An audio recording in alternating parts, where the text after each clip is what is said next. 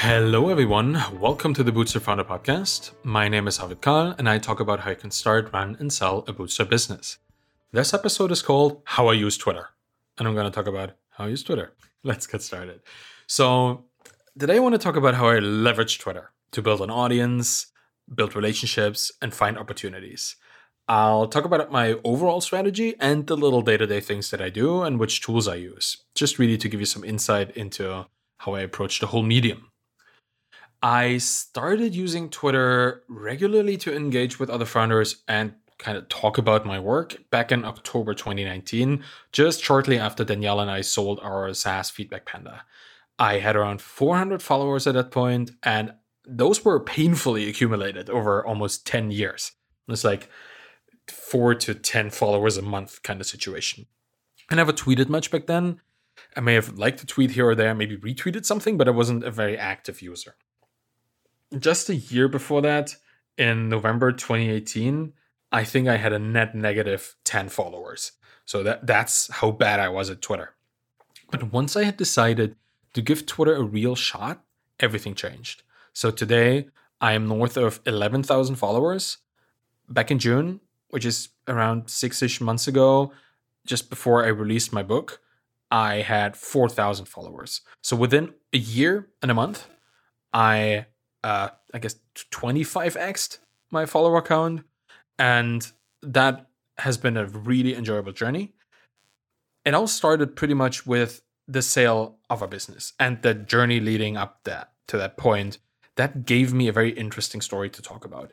And I see similar things happening on Twitter every day. Somebody decides to build a project in public. Another person has a revelation or like a decisive experience and they start sharing their story. And no matter what the story is, no matter how successful or not the founders are, people are always interested in real and truthful messages. And that's what I found from all the years of lurking and understanding that interesting accounts did that. So that's what I decided to share from the start.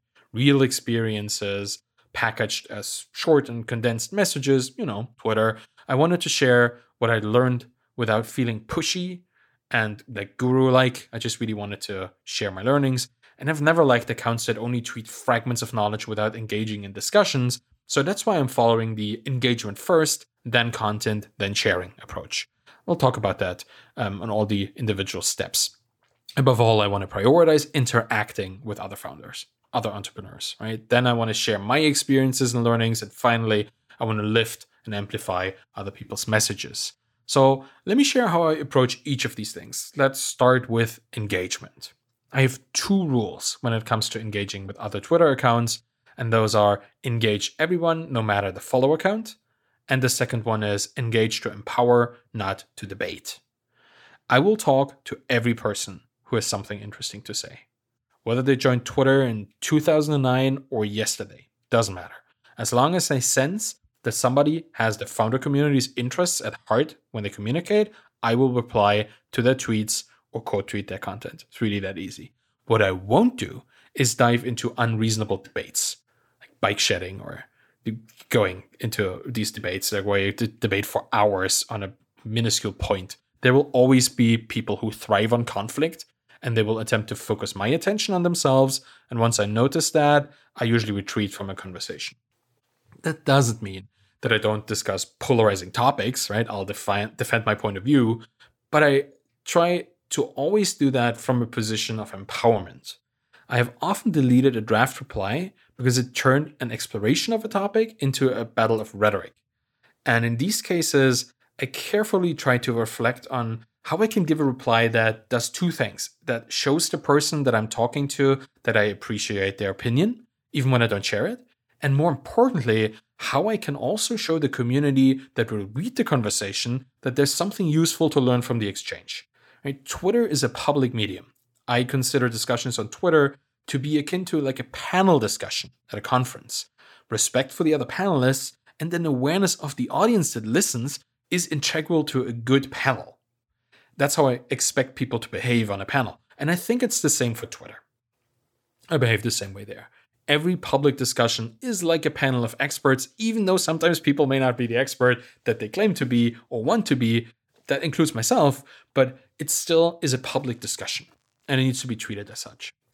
Empowering people that is something that I really want to do. And it also means that I actively seek tweets and replies that I can retweet for reach for those people, right? For the people who originally tweeted or wrote those kind of replies. If a founder is looking for help, I amplify that question by just retweeting it. Don't necessarily answer it because sometimes I don't know what it's about or don't know the answer. I just retweet it and then other people see it. If those founders are celebrating a win, no matter how small, I share that tweet so that other people can celebrate it with them. I know from my own experience that sometimes all you need for a big win is that one person to see your work, right? You just need that one person to see it.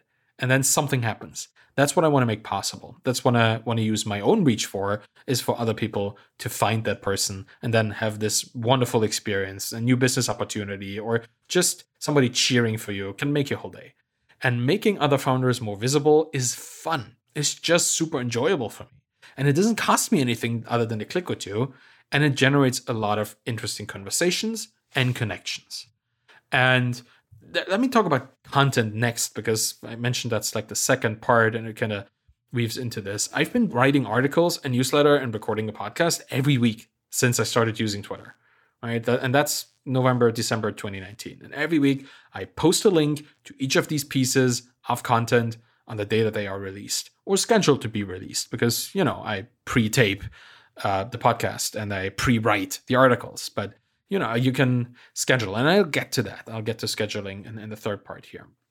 I learned that linking to the content is the most important thing, but also linking to a location where people can find more is equally as important, or almost equally as important. Whenever I link to a newsletter episode, which I publish on my blog as a static page, as well as the original email that's being sent out, I add a reply tweet that links to the newsletter sign-up page, right? So you have a newsletter, the actual shared episode, and then another tweet with the newsletter sign-up page. Just make it easier for people to go and find out more.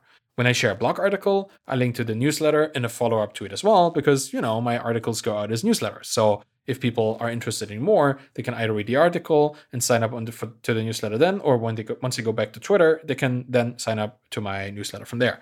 Giving people the option to learn more or sign up with just one click has generated a good amount of traffic, and it's just really helpful because sometimes people are looking for this information. So it's good for it to be there.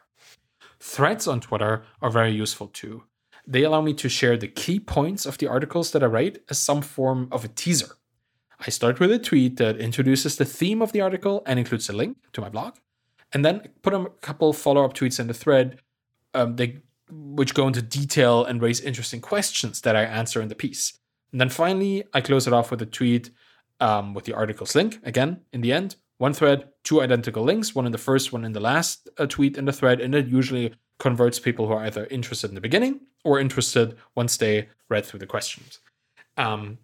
And I also, this is another like a kind of tactic that I use, I take a day every few weeks to write some standalone tweets. Right? Because most of the time I just reply to things or I find interesting links and I tweet about them immediately, but sometimes I just want to create some content that I can share. That is like a standalone tweet. And those often contain quotes from my book or my articles or things that I've jotted down in my notes over the weeks that I didn't get to share before.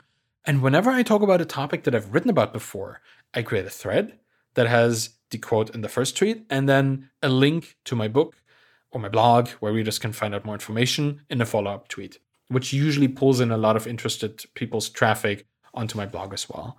And I don't really care much for the number of likes or retweets of my shared content. What I care about most is engagement.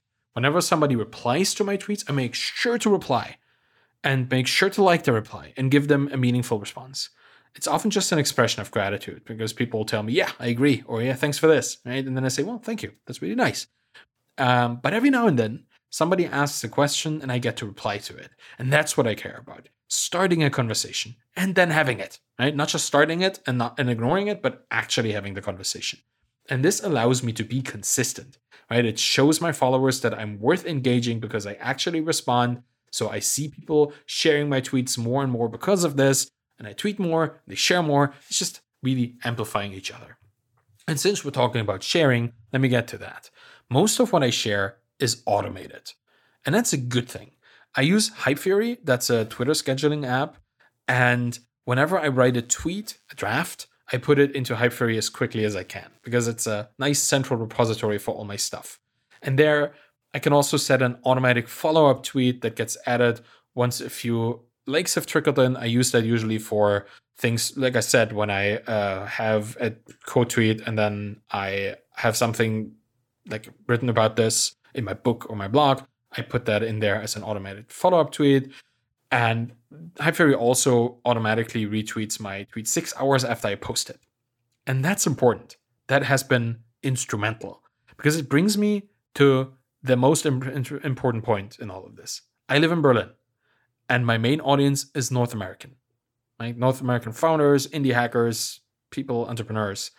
So when I start my day here at 9 a.m., it's somewhere between midnight and 3 a.m. in the US. And that's not a good time to tweet because nobody is up to read it.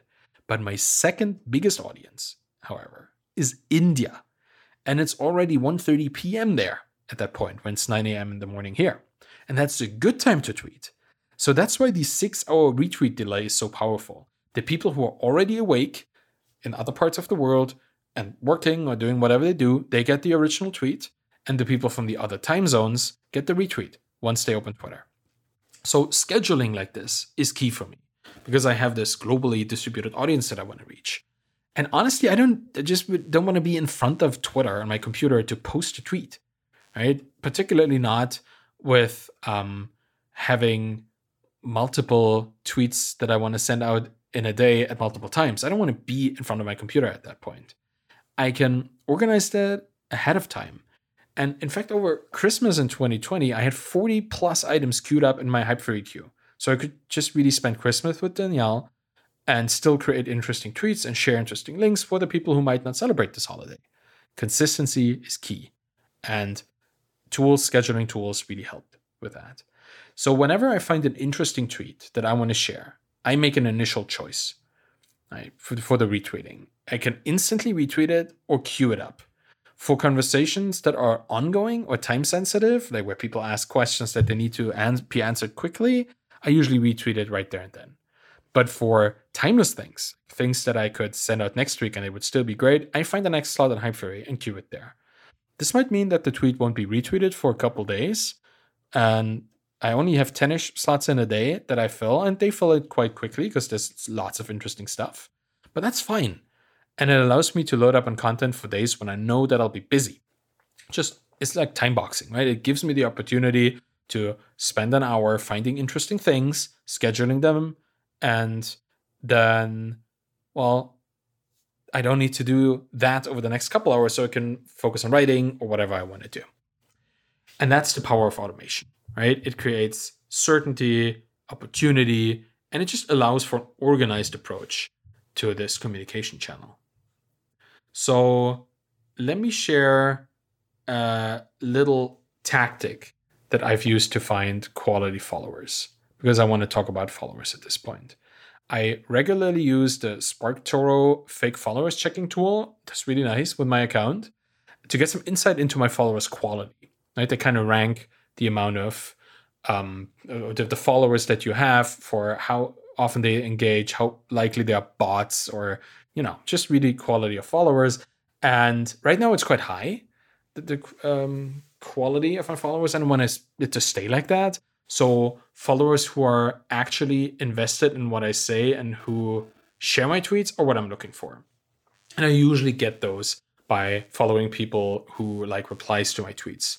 I tweet, someone replies, and their followers react. This implies some sort of transitive connection, right? Which seems to increase the likelihood that those people follow me back because they know the person that followed me and now we interact, so I'm worth following. And that really is a good way to get quality followers. Follow those who interact with those who interact with you. So when I follow somebody, I make sure that their bio checks out. That's pretty much the only thing I do. If they have a description that shows that they're interesting, doesn't have to be that they're a founder, but just really interesting people, and a non-default avatar picture, so you kind of see that they put in some effort and have at least a handful of followers, I'm quite likely to follow them immediately. When they're particularly new accounts, I make sure that they're not bots, but that's pretty much it. I can always unfollow them if they act weird in the future. I follow those who engage with me. And that's pretty simple, right? You shout me out on Twitter, I follow you. You link to my book or my content, I follow you. You say something that I find interesting and insightful, I follow you. And that approach has served me well. And a lot of interesting conversations and learnings have come from that. I have yet to dive into Twitter lists as a concept of following people. I see more and more people do this. I follow a few of those lists, but I haven't really done much about this myself. It's something I want to tackle in the future.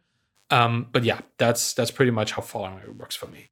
Let's talk about one more thing, and that is platform risk. I've seen many Twitter accounts being banned for numerous reasons, and they lost all their followers in one swoop and had to rebuild. And no matter the reason, if it's justified or not, the risk is real. Twitter owns the platform. They own the profiles, they own the connections, they own the network. For that reason, I am glad that I have the newsletter.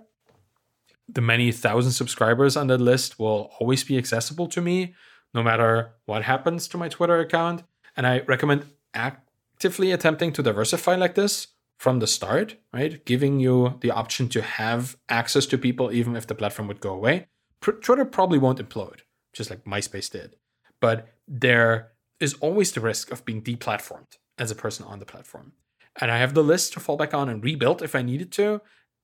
Even though I hope I'll never have to do it, it's good to have it. So Twitter is an incredibly useful platform for making connections and allowing you to build relationships, both inside and outside of Twitter. I'm glad I invested all this time into it so far, and it has created ample opportunities, either in public conversations or in DMs. It's a great tool for exchanging knowledge and empowering others. And honestly, I just really hope to see you there.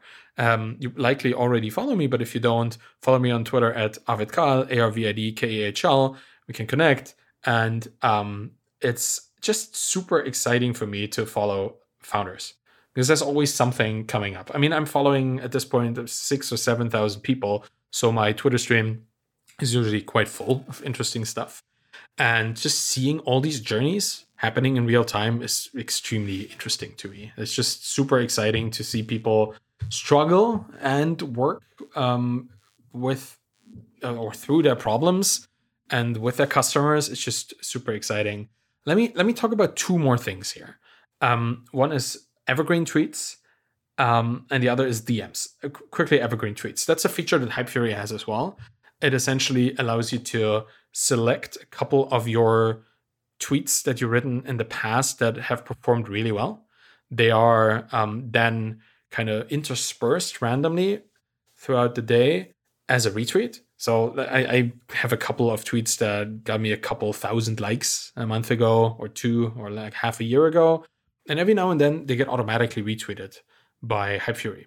And that kind of keeps them in the loop and creates new engagement on those tweets. New people asking questions, new people sharing it, new people exposing this tweet to their network. That creates a lot of interesting followers, high quality followers for me too. So that feature is pretty much tweeting on autopilot. And it's something that Hypefury and other Twitter scheduling tools offer. And it's super, super interesting because it just really gives those tweets even more impact, right? You write it once and it does the work for you over time. And that's really cool. Finally, let me talk about DMs, Twitter direct messages. There's been a couple of people that have said that the magic of Twitter doesn't happen on Twitter. It happens in the DMs, right? It happens in the messages that you send back and forth with people. And I would agree. Like, you can literally DM most people that you follow, provided that they follow you back or that they have their DMs open. And the conversations you can create there are incredibly meaningful. I'm saying reach out to people that you find interesting. It's pretty much what I'm trying to say. And have a conversation with them. Sometimes they will have a conversation with you. Most of the times they will. And sometimes they won't. Right? At the moment you reach a couple thousand followers, DMs turn quite spammy because it's just a lot of them. But it is always an opportunity to connect. And if you use DMs right, if you reach out to people, not immediately asking for something, but really starting a conversation, you can build a relationship with anybody on Twitter that allows for DMs to come in. Like, you can literally reach out to your favorite founder, to your favorite investor, to your favorite person on Twitter and start a conversation in the DM. And that is magical because, like I said, it creates opportunity. just having a conversation with somebody, just telling them thank you for a retweet or for an engagement, as an interesting conversation somewhere, that can open the door to further interesting conversations down the line, maybe opportunities to work together, to do something. It's just a really, really easy way to reach the people that you're interested in and that are interesting to you. So DMs are, I think, one of the hidden features of Twitter that most people don't actively use, maybe because they're scared to reach out or because they don't know what the etiquette is. And I think that's important to understand. I mean, there's a lot of Twitter courses that out there that explain to you how to do this best. But to me, it's really just be a friendly person, have a person-to-person conversation, like a human conversation, make a connection, and don't immediately ask for something, but just really have a conversation, build a relationship. And that happens on Twitter in many different ways. DMs are one way to do this as well. So yeah, Twitter has been great for me, obviously. I mean, I grew 400 followers into 11,000 and then some. And maybe as an interesting aside, how you can actually turn this into sales, because many people consider an audience as a vessel or a vehicle to do sales.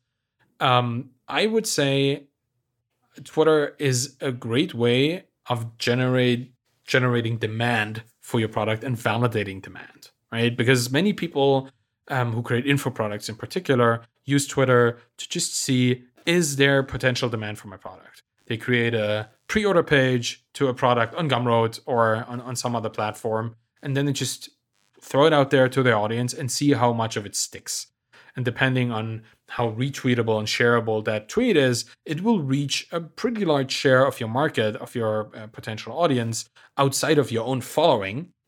And then you can see pretty easily, is there enough to warrant me actually creating this product? And that is really cool. When I wrote my book, Zero to Sold, it was the result of consistently interacting with people on Twitter over half a year. Right? I started in November. I really wrote all these articles, and then at some point in February or January, I understood, okay, there's more here. I could condense this into a book, and more conversations happened around this on Twitter, and people just kind of guided me to where they wanted the product to be. And then in June, I just sold it. I just started selling it to Twitter. Twitter was my launch, essentially. I had a product hunt launch the day after, but Twitter was my main launch pad, I guess, for the book. And the tweet that I sent there announcing the book, announcing the sales landing page, and just really, it was a big thread of me telling the story of how it came to be and what it contained. That is still one of my most shared tweets, the tweets with the most engagement. It's also my pinned tweet because I feel it's just the one that I want people to see. And that is consistently generating sales. Like, it just being there, it just being retweeted. Like, somebody retweets it like once a day, maybe, just because they see my profile, they see it, they retweet it. It just happens.